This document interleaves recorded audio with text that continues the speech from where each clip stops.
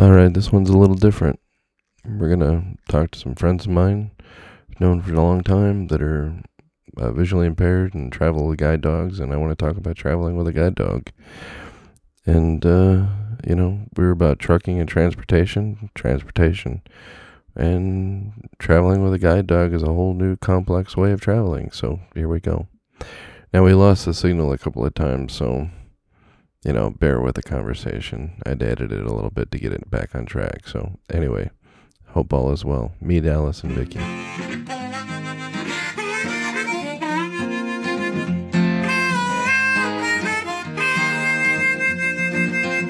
Keeping that hammer down all across the nation. Checking cities off his list. Sharing stories of the road right here on his station. You are listening to the Kingfish. Yes, you've tuned in to the Kingfish Radio Network.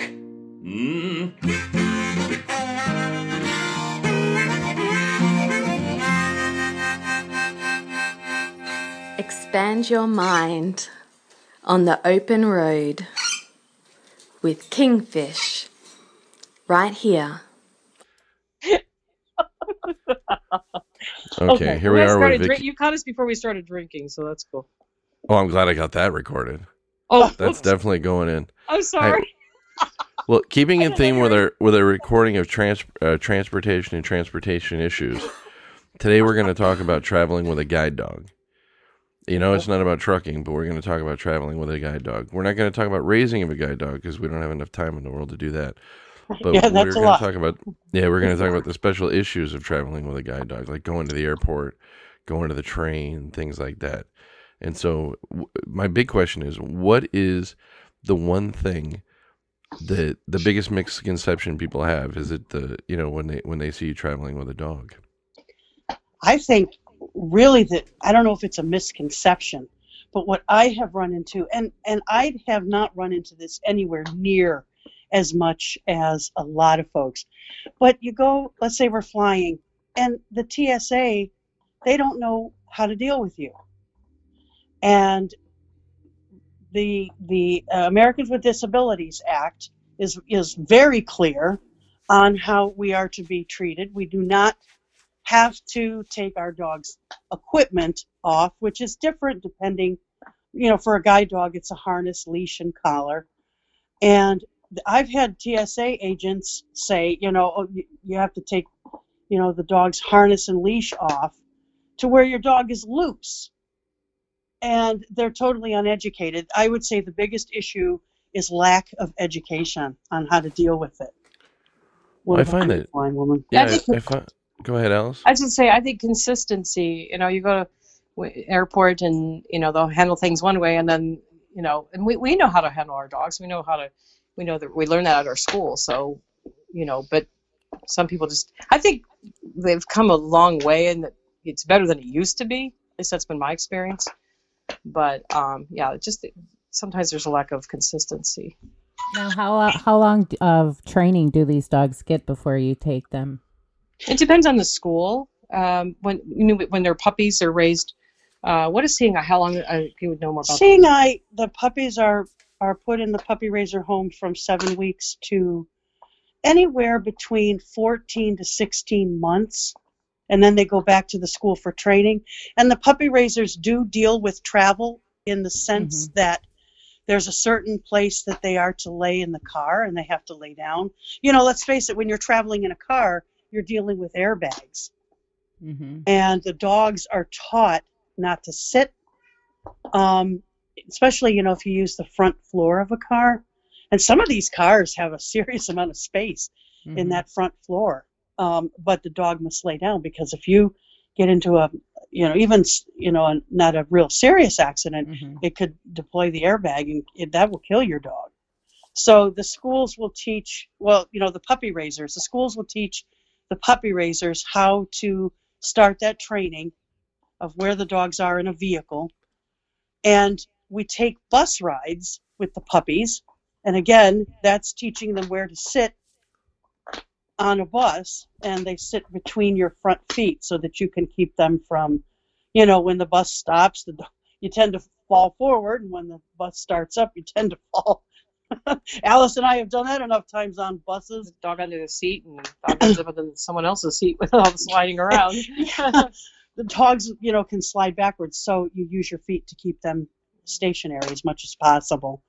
But so the puppy raisers deal with that, and then when they go into training, the instructors incorporate travel preparedness. Like actually at the Seeing Eye, they have a couple of airline seats.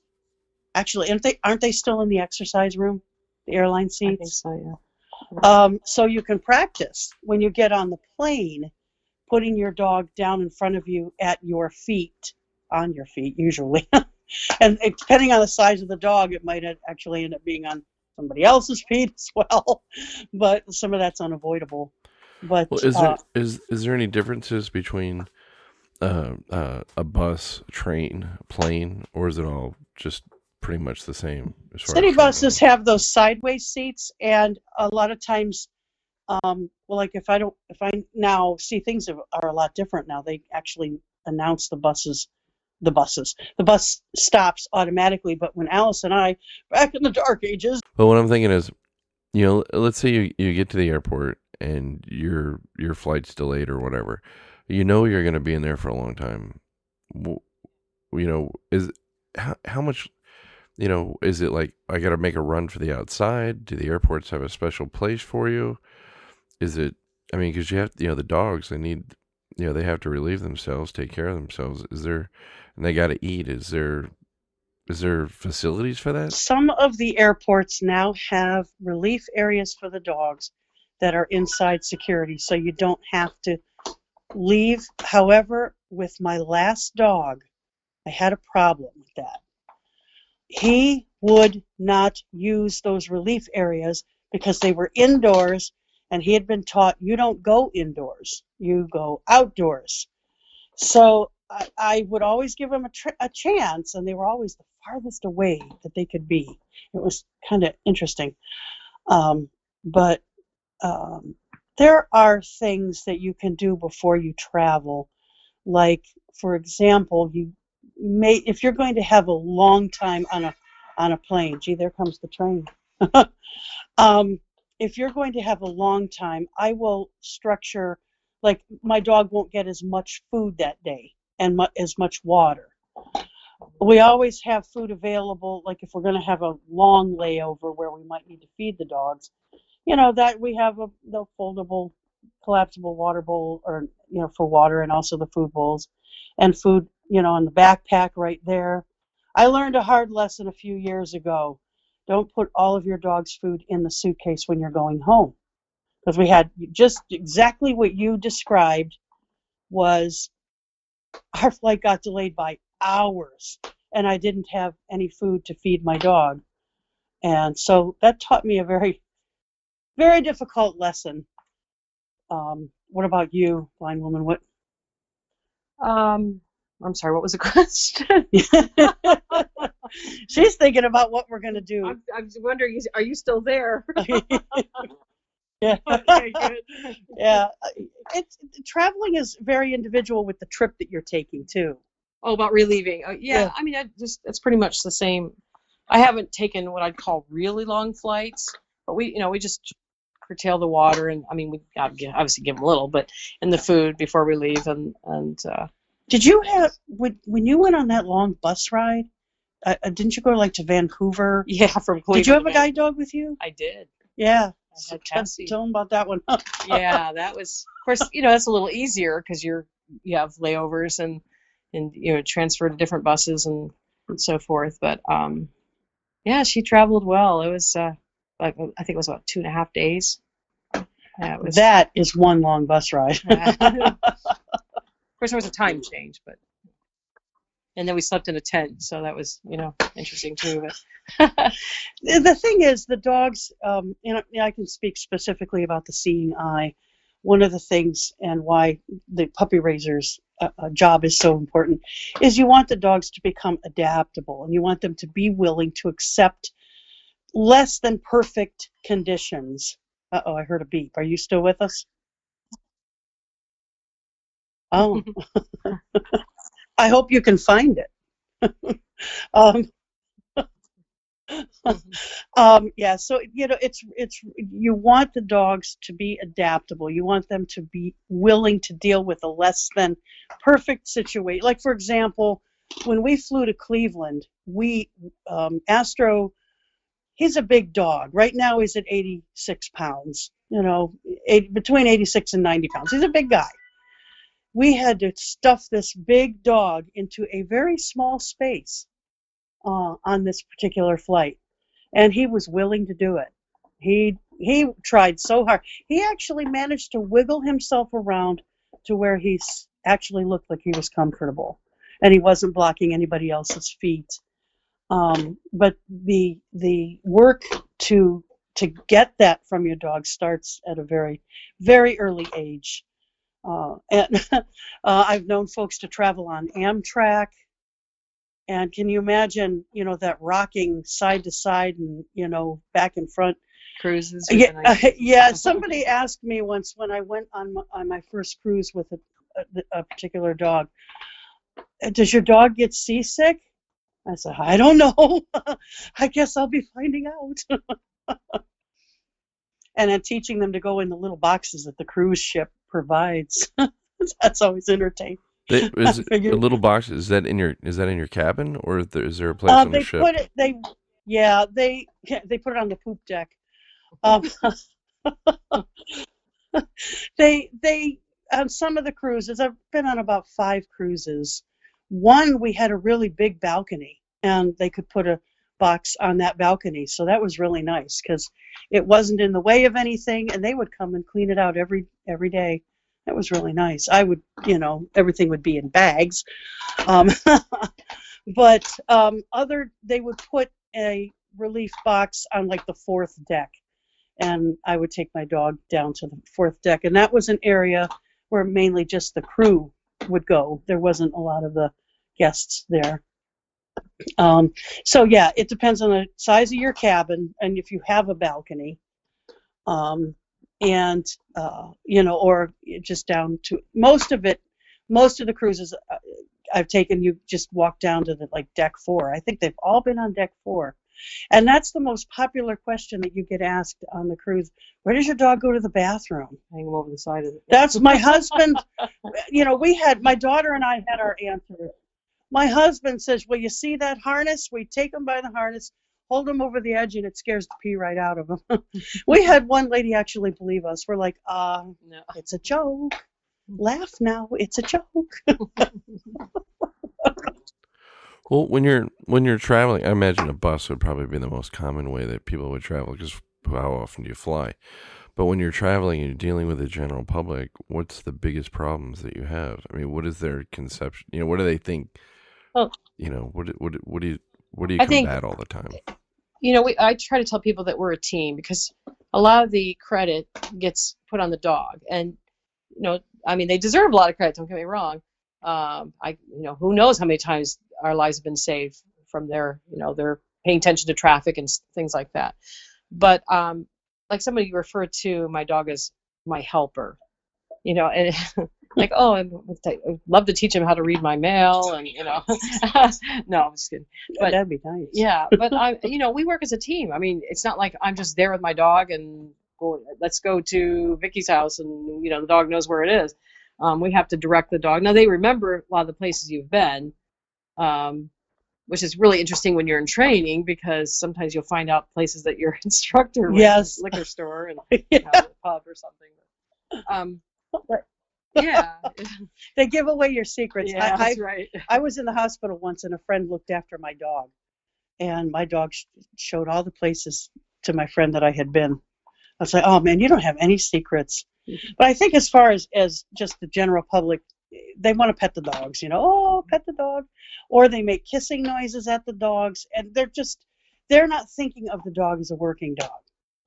And so, I'll try, I have not had to be real strong with most of the time. If I just say, please don't pet or distract my dog, he's working. And Most serious folks. We've had a few, like especially, on the buses in Cleveland, a few folks that were already at the point that we're going to be in a little while. And all right, not that severe, but at least I don't think so anyway. But they don't get it, and they're going to keep talking, trying to distract your dog, and they're just not paying attention to anything you're saying. That's just the joys of city travel. So you just kind of have to go with the flow on that. And that's why I try to keep my dog as close to me as possible. Protected, between my feet. Some of the larger dogs, it's a little harder to do that when you have short legs. Well, I've heard stories like, I was talking to TJ, this is a common friend we have, and he told me when he first got his dog, somebody on the bus grabbed his dog's collar and wouldn't let go. Oh, well, I've had people grab my dog's harness. And he tried to take off with him, and then the bus driver, got involved, and of course he's like, I don't, he's a very non-competitive kind of guy. It's strange for a lawyer, but it's like, it's you got to be imagining this. You'd be like, what the hell's going on here? I just can't even imagine, the mind frame of somebody, the thinking of somebody that would do something like that. Well, oftentimes they're thinking in terms of them as a pet, and I would do this with my pet. I can't answer for why somebody would grab the dog's collar, but I mean, I had somebody try to feed my dog a hamburger, and to me, I think where I have a little issue is it's disrespectful to me for you to try to engage my dog without at least first talking to me. But that being said, I will also say that quite a few times having my dog has broken the ice to some really nice conversations. So it's not always negative. But I would not, like when we went to the vet the other day, and there's people in there with their dogs, and what's your dog's name, but I've had people just totally want to write me out of the equation, and they try to call my dog, make kissing noises, try to pet my dog, and I just say, look, I wouldn't, well, there's a couple ways you can approach this, and how would you feel if I grabbed you and, in an inappropriate area instead of, how would you feel about that? This is my dog, I would think you would first want to talk with me first. And I want to be respected, and instead of treated like I'm not even there. Yeah. Well, I recently saw on Facebook some crazy woman was upset because this was a dog trainer, it wasn't anybody visually impaired. It was somebody training the dog, and what happened is that this crazy woman her child wanted to pet the dog, and the trainer was like, they were at a mall. I guess they were doing the training in with public around, whatever. Anyway, so the trainer was like, no, I'm sorry, this is a working dog. This is discouraged in all this. We're training, and a woman freaked out, and I'm calling the cops and all this other stuff because she felt that her daughter should have the right to pet the dog, and I was like, whoa, what's going on here? Well, but see, my dog now, he's nearly perfect, but he does have one little issue. In harness, we tell people not to pet our dogs, obviously, but a lot of times I'll demonstrate by taking off the harness and allowing people to, pet the dog then. Well, my dog, he looks for that attention when we're walking by. We call them drive-by sniffers, because they try to get a sniff in or get a pet in or whatever as you're walking by. And that's so it's really, really important that he understands too that when we're working, that's a no-no. Yeah, and sometimes when you correct your dog, and you don't hit the dog, the correction is a very specific technique that we've been taught. Oh, you shouldn't do that, and you deal with. People get mad when your dog gets, close to them or tries to sniff them. Get your dog off me and all this stuff, Yeah, you can't win for losing sometimes. Who's speaking of dogs? Who is that we were just hearing?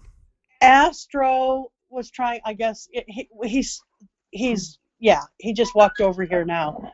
Now he's going to play with Blitz.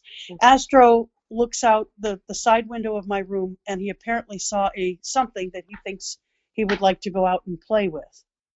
So that was him, letting us know that. He was explaining that to us in dog language. Yeah, just for anybody listening, Astro is Vicky's dog, and Blitz is Alice's dog. And Blitz, you've had Astro how long now, 10 months. Vicky? And Alice, you've had Blitz for how long? 2.5 years. I got him June 2016. Oh, that's not. No, it's not very but it's long. hard to believe it's been that long already. It's just It time goes by so really fast. And Blitz and Astro do look very similar. And they just play so well together. It's amazing. Well, here's a question. It just dawned on me. It's but dogs are good for for this type of work because they need their senses to 10, 20, 12 That years, would be right? great. That's about average. Yeah. But here's the question. So, Valor just retired. So when you had Valor for how long? I trained with him in April of 2013, and I retired him this past March 18. Now, that's a short working life. He would still be working just fine, but the environment became too difficult for him. Living here in Florida, near the Gulf Coast, we have a lot of storms in the summer, a lot of them. And when I got him, he didn't have any issue with thunderstorms at all. But as he got older, thunderstorms began to, and he was unique. He didn't tremble and shake like a lot of dogs do over thunderstorms. Alice put it beautifully when she was, Alice and Martin helped Ricky and I move here. And she said it's almost more like he's in some kind of a trance. And that was a perfect description of what he was like in the thunderstorms. And I did not feel that it was fair for 6 months out of the year to subject him to daily, and sometimes more than once a day, thunderstorms to keep him working. So I retired him, and he's living with a wonderful family that actually had adopted Alice's retired guide. Yeah, and am I allowed to put a kudos in for an particular airline? Sure, anything you want. Yeah. Well, when I found this home, and it was just a beautiful situation, they live near Philly. So we wanted to get my dog. We're trying to figure out how are we going to get Blitz and Enya, my previous dog, there. And Frontier Airlines allowed Martin to take Enya, and of course I had Blitz. And Blitz is a working dog, so of course there's no issues. They have to allow him, but they did not have to allow retired guide. I had to keep the harness on her, but they actually allowed us to bring her in, and then she was rehomed and had lived a little over a year, and then had to be put down in condition. But then that home, now has my dog Valor, and it's tough. I have a friend right now who's going through a difficult time, as she's soon going to be working full time. And she's trying to find a home for her retired guide. And what people in general just don't understand how much these dogs mean to us. How, they've been such a big part of our lives. They're really an extension of our left arm, and for some people, their right arm. And when it is time to rehome and you feel it's in the best interest of the dog, it's so hard. It's so difficult. And she just told me today that she has decided, because she just can't find a situation that she feels is right, that she is going to return the dog to the Seeing Eye and let them find a home. They have a very long waiting list of folks that are waiting for these dogs, because, these dogs are, well, as we have discussed before, Seeing Eye spends anywhere between 60 and 70 grand on a team. They have a lot to say about that. Yeah. Watch your knees. Yeah, tails are wagging, dogs are talking. But yeah, this is a high value. And I was so blessed that this family who had Enya opened up their home to Valor, because they are wonderful folks, and they do, because they are also puppy raisers. Well, he's interpreting for the dog listening, you know. You're talking about me. I don't be able to join in the conversation with dog. So it is a different relationship. Thank you. It's right up against my knee. All right, you guys. I'm trying to see which one is doing most of the talking. Let's see. It's Blitz. Blitz is doing most of the talking. Astro, actually, he usually talks a lot as well. He's a dirty dog because he loves to go in water. So he doesn't completely jump in the pool, but he'll hang out, go on the steps and get his feet wet, and then he got in the dirt, and so I got to do some grooming. Well, she's got to groom the dog. He had a good time. Yeah. Oh yeah. Well, he had a great time. Sorry, I should not have said that. Poor Alice. Well, she did work out just now, you know. Well, when you first, I imagine that, after a couple of years, you've trained, and like Alice said, you're a team. You have this trust. You have less. When you get a new dog, and you're traveling, are you more, paying more attention? You're like, you know what I mean? It's, you haven't built up the trust yet in travel. Know. Yeah, that takes time to learn. Like, for example, when I came back to Florida from New Jersey, I didn't know how Astro was going to travel. I was so used to Valor.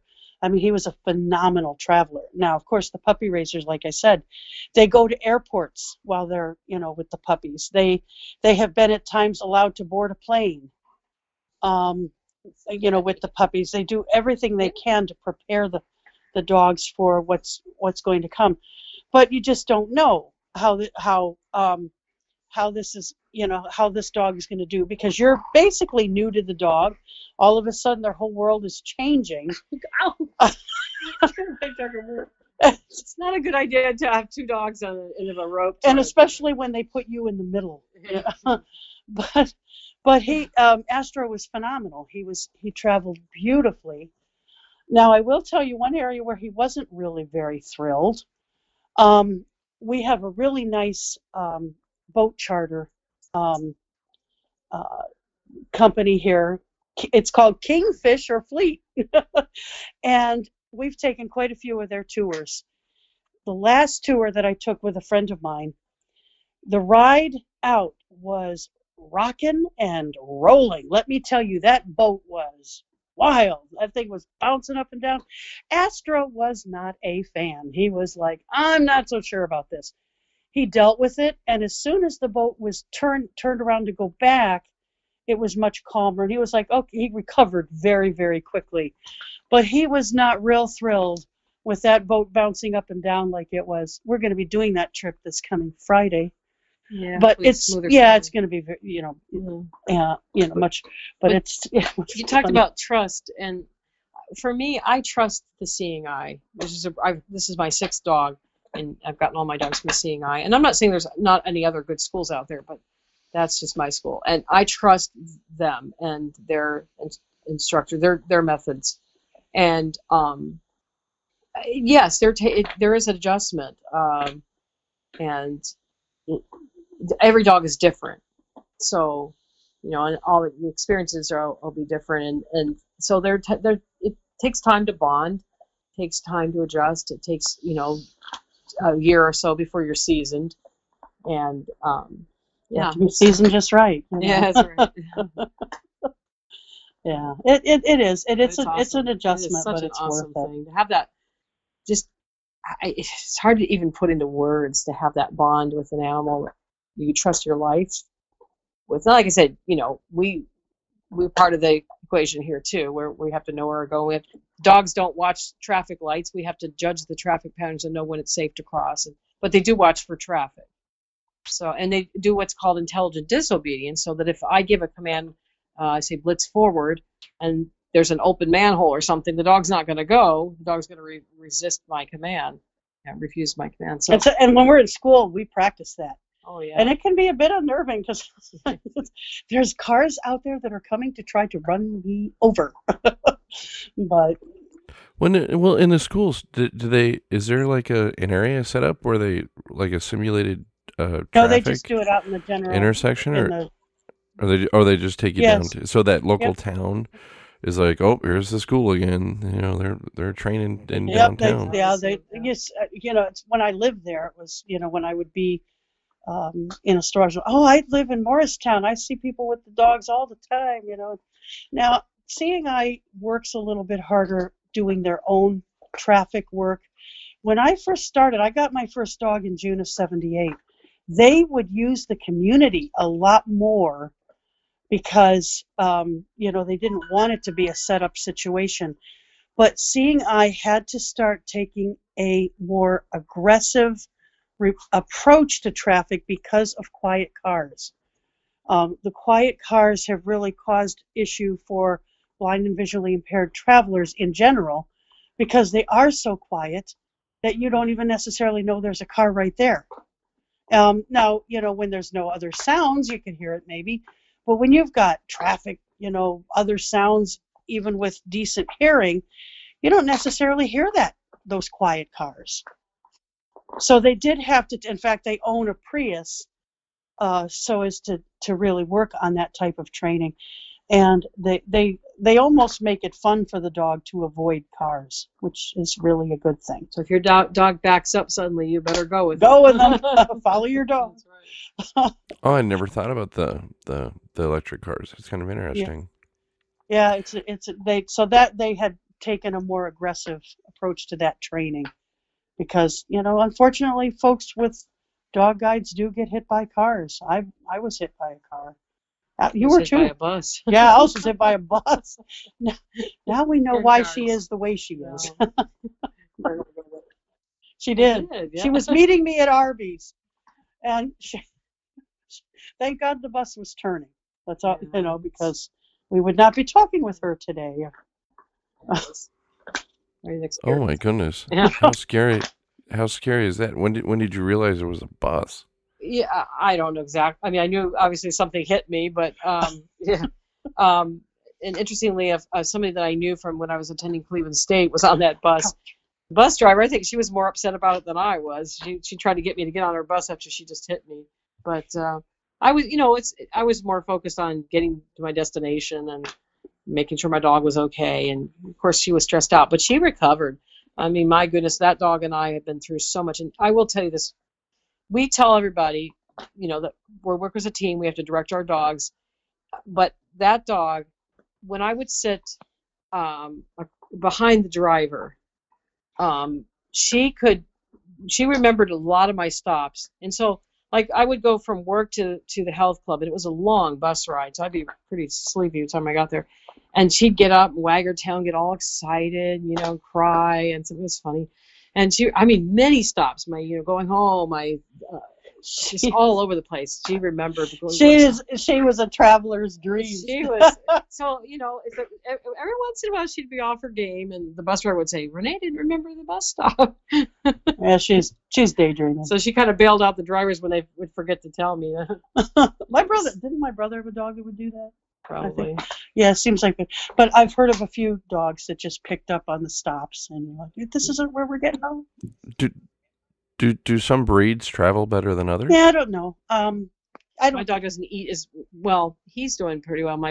Some of the shepherds don't eat very well sometimes anyway. When you're traveling, it can be a little bit of an issue. But I think some people feel that the labs are more compact, maybe easier to protect. Mm-hmm. But I don't know. I like my shepherd dogs. Now, recently I've learned that there's other animals that are used as guide animals, like miniature horses. Would either one of you ever consider getting a miniature horse? No. One of the main reasons that's considered is because they live a very long time, and I do understand that. But as we get older, our needs change, and I don't know that a horse, that was matched up with you when you were 20, would be right when you're 50, or even 35.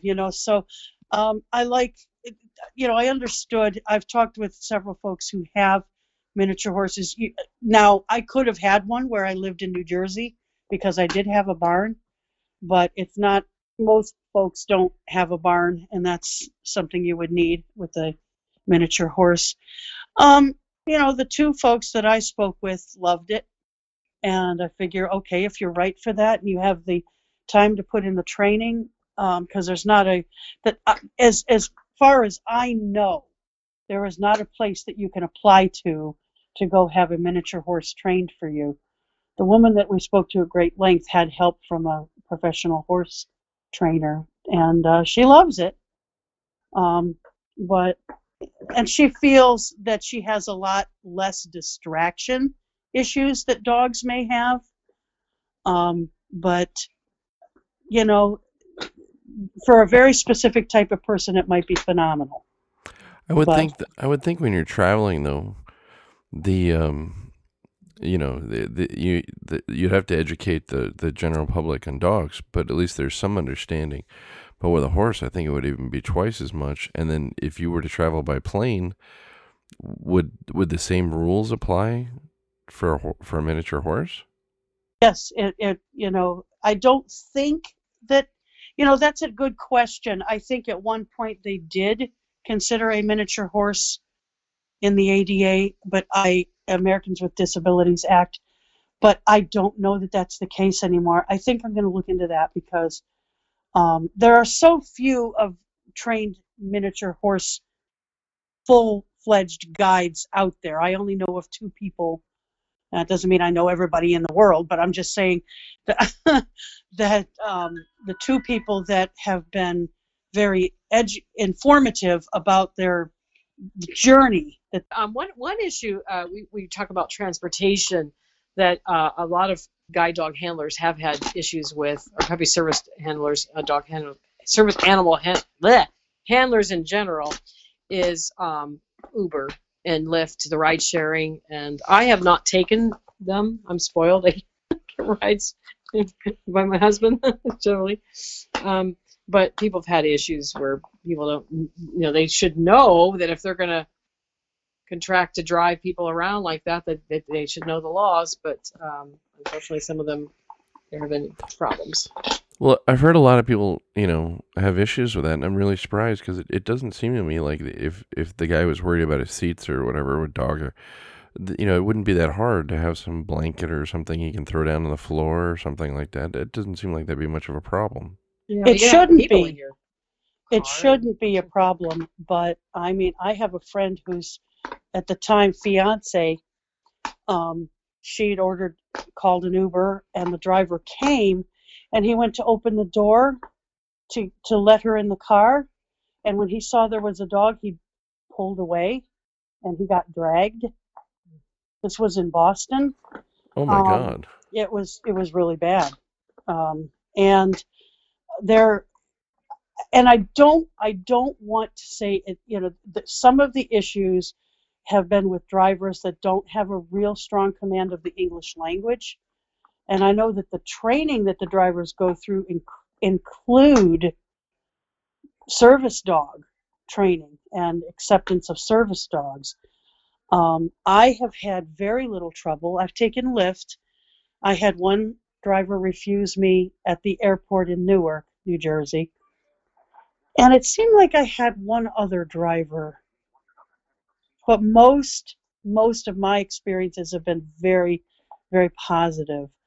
But many folks, the drivers try to refuse them, and quite several folks would be in the car, sitting in the car, and the driver doesn't want to take them. And it's bad. There's been a lawsuit that's been brought by the National Federation for the Blind, and supported by the American Council of the Blind, to bring Uber up and Lyft. I don't know that Lyft was involved in that. That would be an interesting question to find out, but certainly against Uber, where the drivers that refuse to take someone with a service dog will be released, will be fired from, no longer allowed to drive for Uber. And I think some of the concern is that Uber isn't sticking to what they agreed to. But I do think that they have become more diligent about drivers who are refusing to take someone with a dog guide. But it's, you get an Uber because you got to get to the airport for a flight, and all of a sudden the driver's, I don't want a dog in my car, and it's a real hassle. And so cabs, there were some problems with cabs in this as well. And it can really hose you up if you kind of make a flight. So, and people are continuously working to educate. Right. And you try, you figure if you can do it one driver at a time. And that's the real key, is education. Just trying to enlighten and educate people as to how we handle our dogs. We don't necessarily allow our dogs on people's seats if we can help it, and we take good care of them. And most people, we've been places where restaurants and they don't even realize a dog is there. Yeah. You get out, the dog gets out from under the table. I didn't know there was a dog in here. Well, good. And you've both been working with dogs how long? Well, I got my first dog in June of 1978. And mine May of 85. So she was ahead of me. Because I'm an old bag. She is. So how come you waited so long, Alice? I don't know. I mean, well, okay. It's interesting because a lot of people think you should get a dog. You should get a dog. Dogs aren't for everybody. I mean, I was an avid cane traveler. I did very well. Hate them now, but they're necessary evil sometimes. Between dogs or whatever. But I think I used one to prop up a window for a while. But and they're good for finding things under beds and stuff like dog toys. Hard to find places. Yeah, dog toys definitely. But there are people that are very good at it, and it's not for everybody. And you should put in the research to make sure that it is right for you. Exactly. Because it is a lot of work. It's a heavy duty commitment. Yeah. But when I saw how fast Vicky walked with her dog, I finally got around to getting the paperwork in and everything, and going and getting my dog. It was, one of the best decisions I've ever made. And how old were you, Vicky, when you first got your first dog? 18. I was just out of high school, and I traveled to, I had been, it wasn't my first time being away from home, so I'd been away from home many times. So, it was exciting to me to go to this place for a month. I was going to be there for a month. And wow, it was really something because they try to match you, and I know we've already talked about, matching process and that type of thing, but they spend a lot of time, really, you spend the first, well, now it's, you go in on a Monday, you get your dog Wednesday morning. So they spend the first day and a half really just solidifying the match that they've made on paper for you, and, before they ever brought you to class. But it's, it's a commitment, it's hard work, it's sometimes very frustrating. And at times the match may not work out. I've had, especially in my beginning years, I had some dogs that didn't work out. And that's hard. It's a difficult thing, but sometimes, it's a difficult choice has to be made in the best interest of, me and the dog and all involved. And we get through it with the support of the school. And as you like to say, we will endeavor to persevere. Yeah. Oh my God. Somebody listen to me say anything? Yeah. Here's the other thing. Well, what's the earliest age you can get a dog? 16. Yeah, the seeing eye, it's 16. For the seeing eye, it's 16. You want to be able to have the responsibility to look after a dog. And the seeing eye charges a fee of $150 for the very first dog. And they really want you as the handler to be the one to pay that. They don't, and I'm not criticizing any organizations that do this, but they don't really want you to go to like a Lions Club or Kiwanis or Rotary and ask for that money. They would really like that money to come from you. And because it is a commitment, it's a very minuscule financial commitment, compared to what they what like I said, 60 to 70 grand a team. But it's the idea that no one is getting this dog for you. No one has forced you to get a dog. You've done your homework, you've done your research, and you've made the decision that you feel that a dog will help you to become more productive and efficient in today's society. Well, and let's point out here that, you're paying $150 for the sense of ownership for something that costs 60 to 70,000. Well, let's talk about that 60 to 70,000. That's when you put that number up, or you're talking about the raising of the dog, the breeding, the training. I mean, the maintenance. Everything that goes involved. Follow up, your care, your food and boarding while you're there in class. Follow up for the life of the dog. And that $150 fee has been in existence for, gosh, I mean, years and years and years. I mean, I don't know exactly when they first started, but then if you've had for subsequent dogs, it's $50. And you can take it however long you need to pay that. That makes sense to me, because it seems like it gives you a sense of ownership. It gives you a sense that you have a commitment. It takes you over the. It makes it more serious. Well, and seeing you do own your dog, and that's a big issue for Vicky.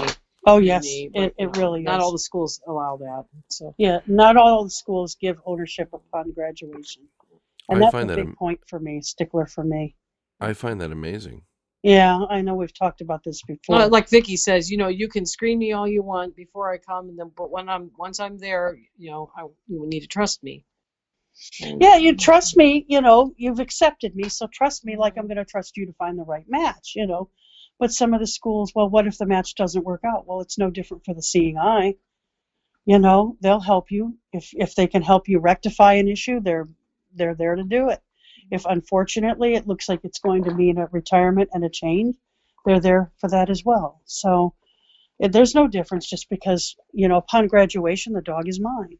It just means that, I'm in charge of what happens when my dog retires. And I think that's the way it should be. I don't expect someone else to take any responsibility for my dog.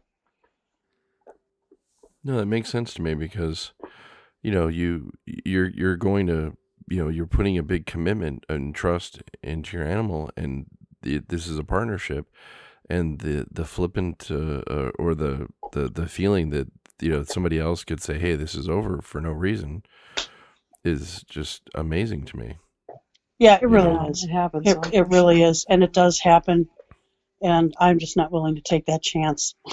No, it's not a problem until it is a problem, and yeah, then it's exactly. a serious problem. Yep, there's no gray in that one either. It's not ever an issue, or it's a horrible issue.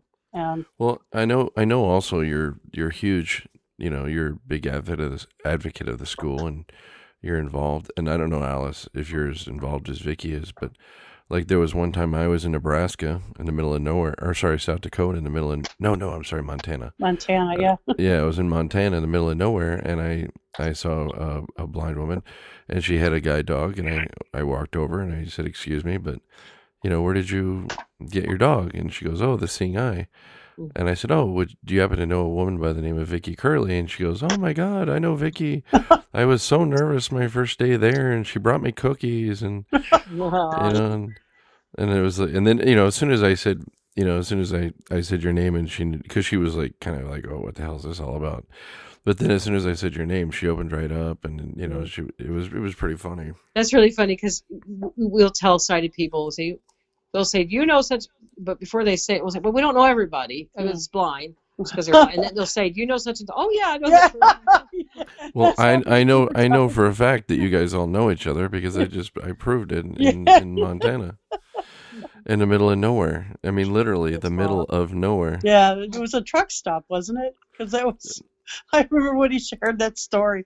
I laughed so hard. It was funny.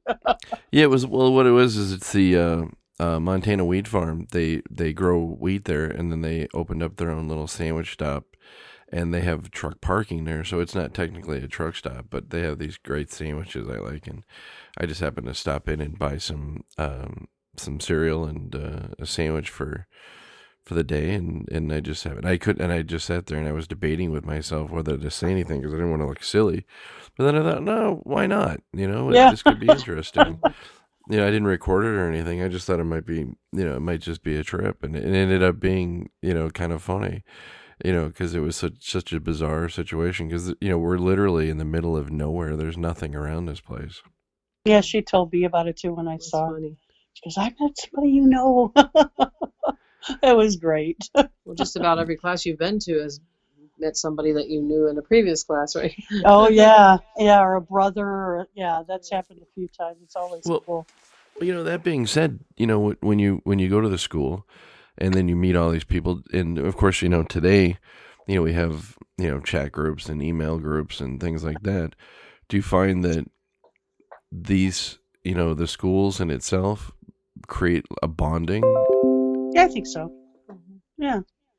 Yeah, like for example, next week we're going to be attending a conference called Top Dog, and people are going to be coming from all over for this. It's basically from Thursday to Sunday of next weekend.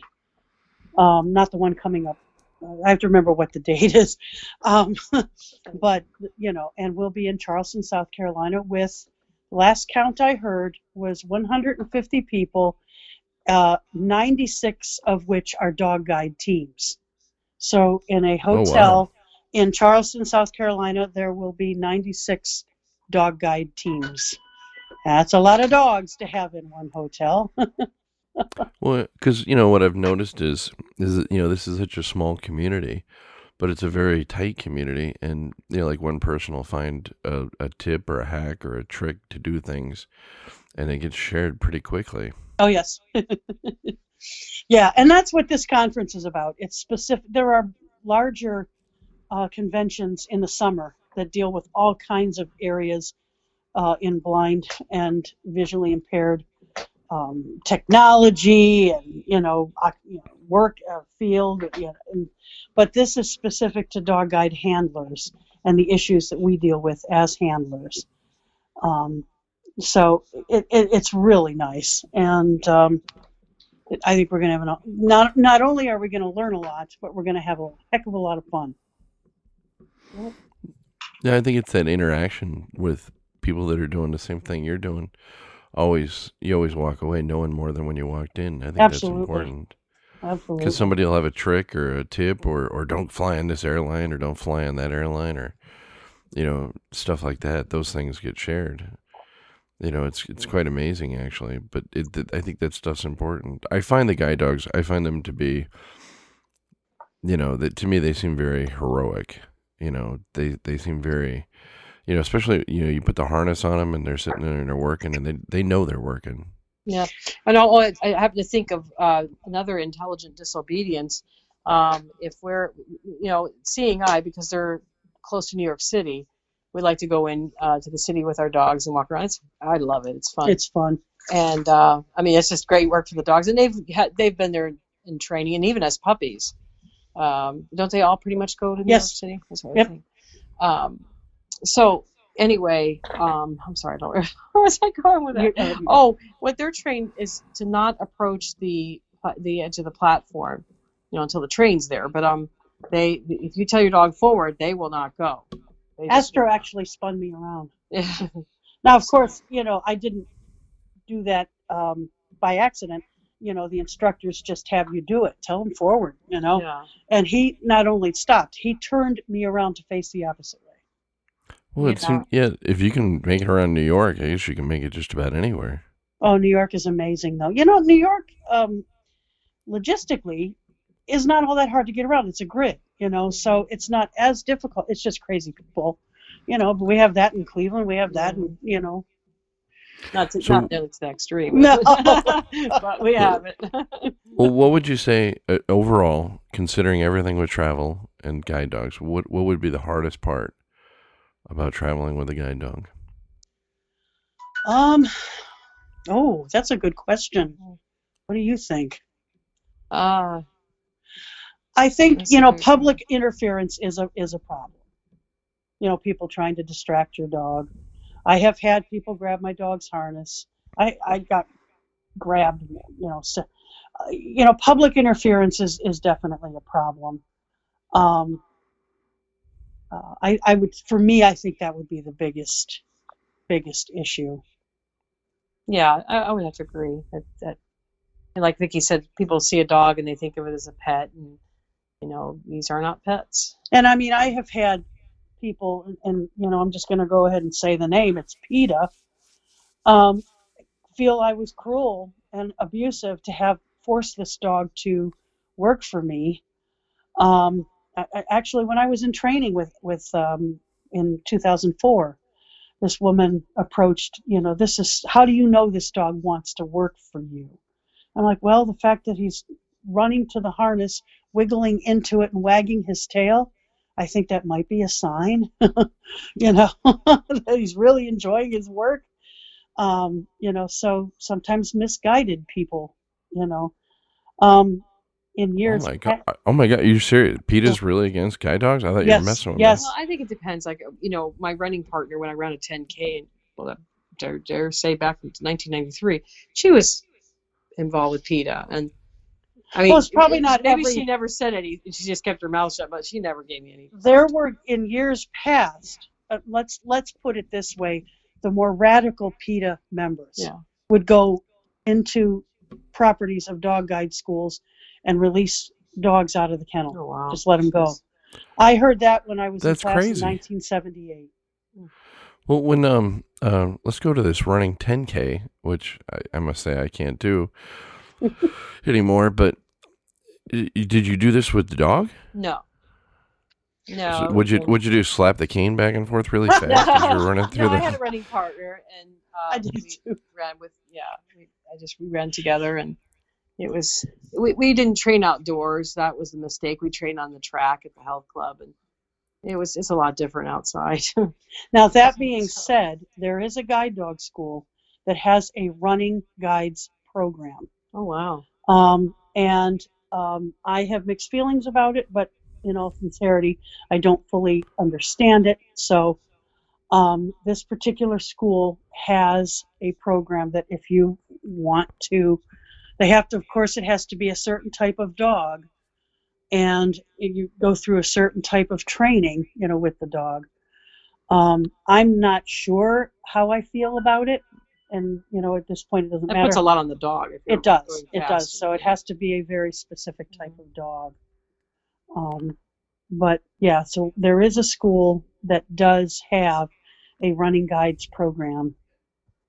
Now, there is also a school that works with veterans, another school that not only has their guide dog program, but they have a wonderful program for veterans that have other disabilities, maybe besides blindness.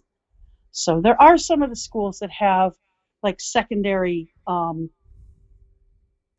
skills, that they work with. For Seeing Eye really likes to stick to what they feel that they are there for, focus on the guide work. They will work with people with limited hearing. If Ricky were here, he'd be saying, what? And people with some ambulatory issues, but they want to stick specifically to guide work training, and I appreciate them for that. Yep. Well, here's a question where it just crossed my mind, but let's say you were out and about and you had some kind of issue where you had to go to the hospital and they called an ambulance for you. Would your dog, if the dog go with you in the ambulance, or would they? I had that happen. Well, I actually had ended up cutting. I had 4 dogs in my home. I was babysitting a couple dogs, and I had a couple of my own. And everybody was out of town. My then fiance was out of town. Family members, nobody. Everybody was out of town. And as I was walking back in with a dog, my foot rolled on a piece of dog food, and it basically propelled me forward, and I put my left hand right through the glass window in the back door. And I had no idea. I had a little cut on my shoulder, and all I could think of was I had tons of glass in my kitchen and 4 dogs, and I was trying to figure out, what am I going to do to get all this glass up?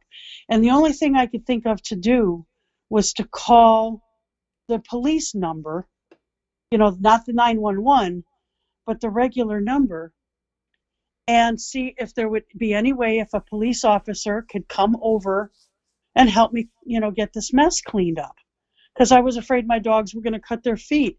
And she asked me if I was cut. And I said, well, I have a little cut on my shoulder. Well, what I didn't realize was I had a really large cut on my wrist. I didn't feel it. So she said, I'm going to send paramedics. And I was embarrassed. I was so embarrassed. And then they come here and I'm like royally bleeding. I didn't realize it. And so I guess it was a very, very good thing. So I did bring my guide dog in the ambulance with me. I didn't have to be, I was sitting in a seat. I didn't have to be on the stretcher, which I was very grateful for that. But he was on the, just laying on the floor at my feet. And then when I was in the hospital, he was just next to the bed. And very well accepted. In fact, he was a pretty good sized male shepherd, all black, mostly black. And they brought some guy that had been arrested for bank robbery in and put him in there right next to us. I figured, well, maybe they did that because they thought just the presence of that rather large shepherd might keep him behaving himself. But yeah, hospitals are a whole nother, of course, that's not travel per se, but it was a good question because I do know of other situations where folks did have to be brought in on stretcher, and in which case the dogs weren't in the ambulance because the person was needing, direct care. And so the police officer would take control of the dog until somebody could come and bring the dog, home or whatever. So good question. A few weeks ago, it's interesting that you asked this. A few weeks ago, my husband and I were working at the gym in downtown Cleveland, and he became dehydrated. His blood pressure went down very low, and they called an ambulance. And I rode with him with my dog right in the ambulance.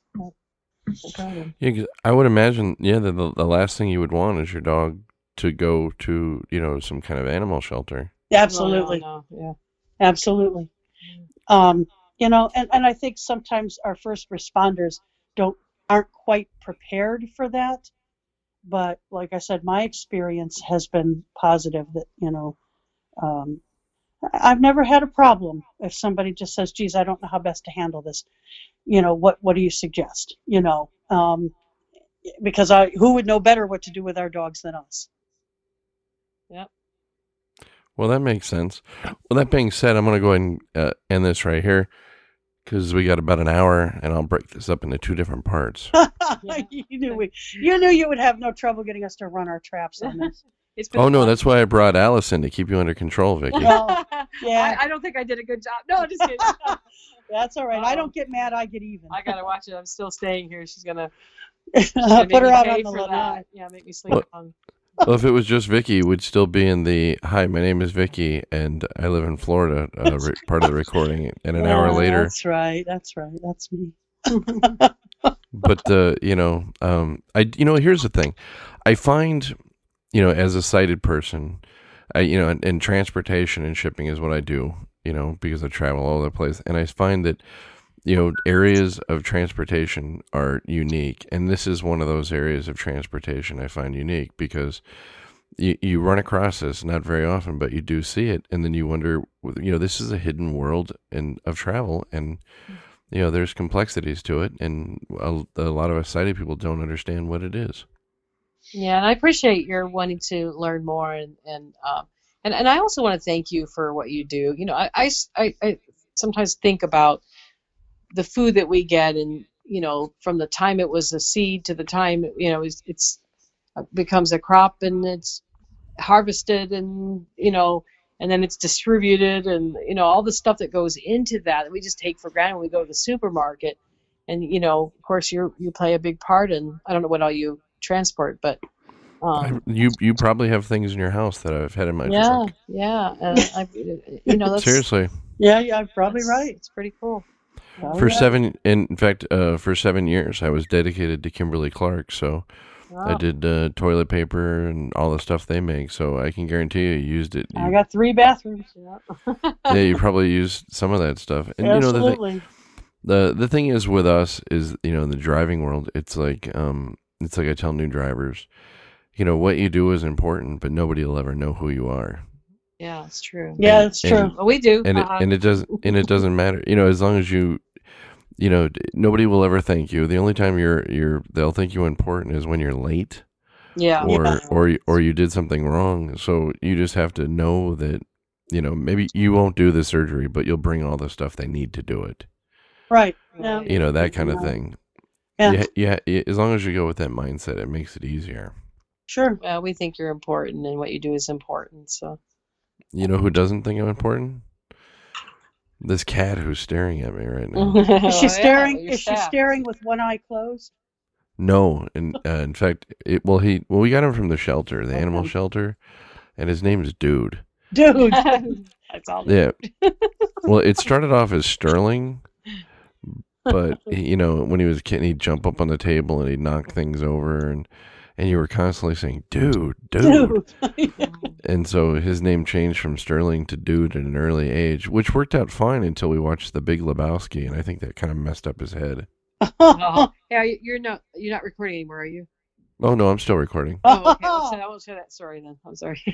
Oh no, It's a transportation story though. is it saucy? Let's hear it. All right. Vicki and I, back in the day when we lived in Cleveland, when I moved on her street, but this is actually before then, but we'd say we were 2 blinks on the block. I mean, we did not let the grass grow under our feet. We just went all over the place. Well, mostly to places to eat, but we'd go out for breakfast, and sometimes we'd hit lunch too. Anyway, in fact, her husband used to joke and say that he should have married me so he could spend more time with her. So anyway, now where was I going with this? Is it when you run across? Oh, so I used to go to grocery stores and buy way, way too much stuff. I mean, it was ridiculous because I hated going shopping, so I wanted to get it all done. So I went to, it's called the Food Co-op, and they had, like organic and, health food stuff. Yeah. And so somebody dropped me off what we call the Rapid. It's a train, basically, above ground.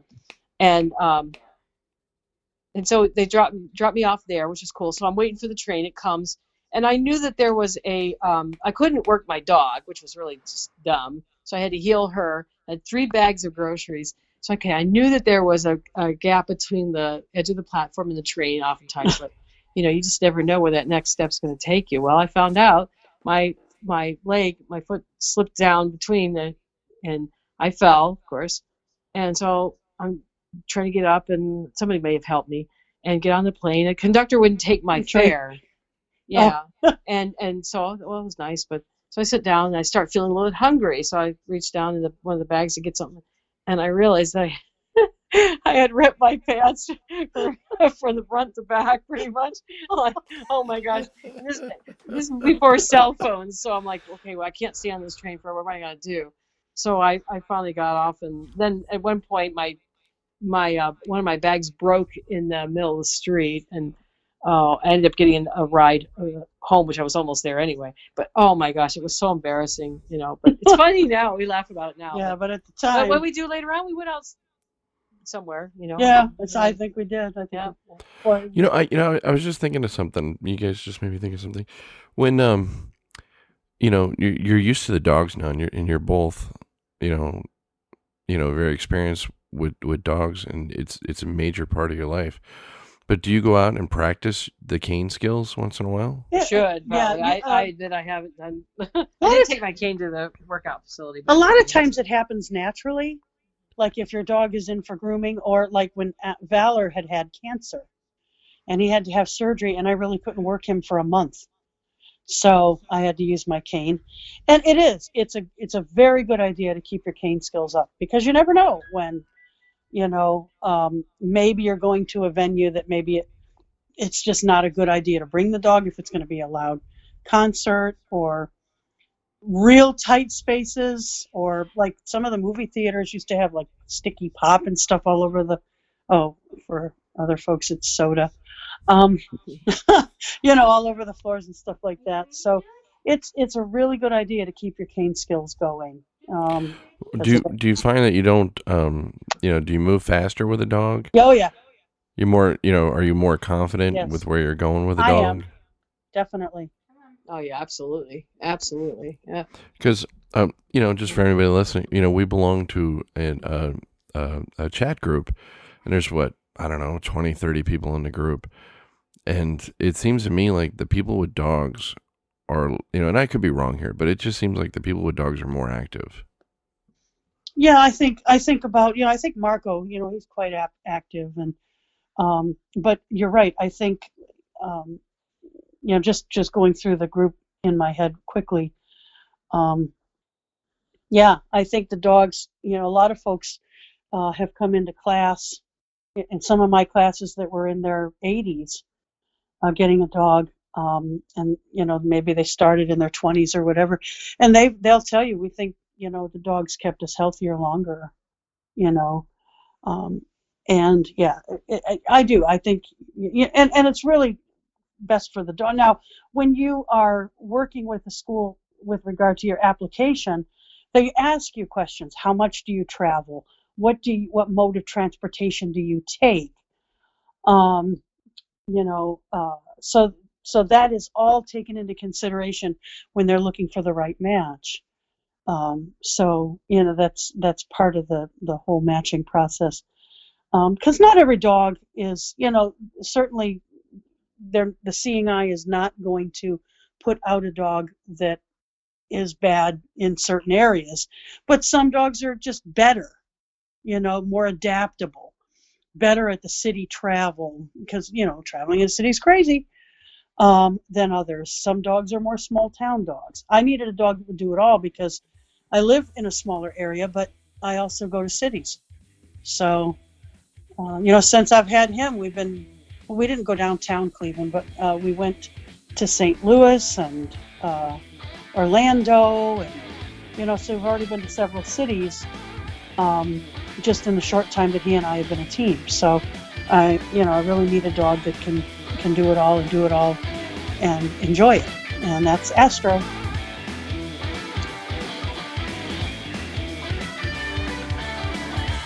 Yeah.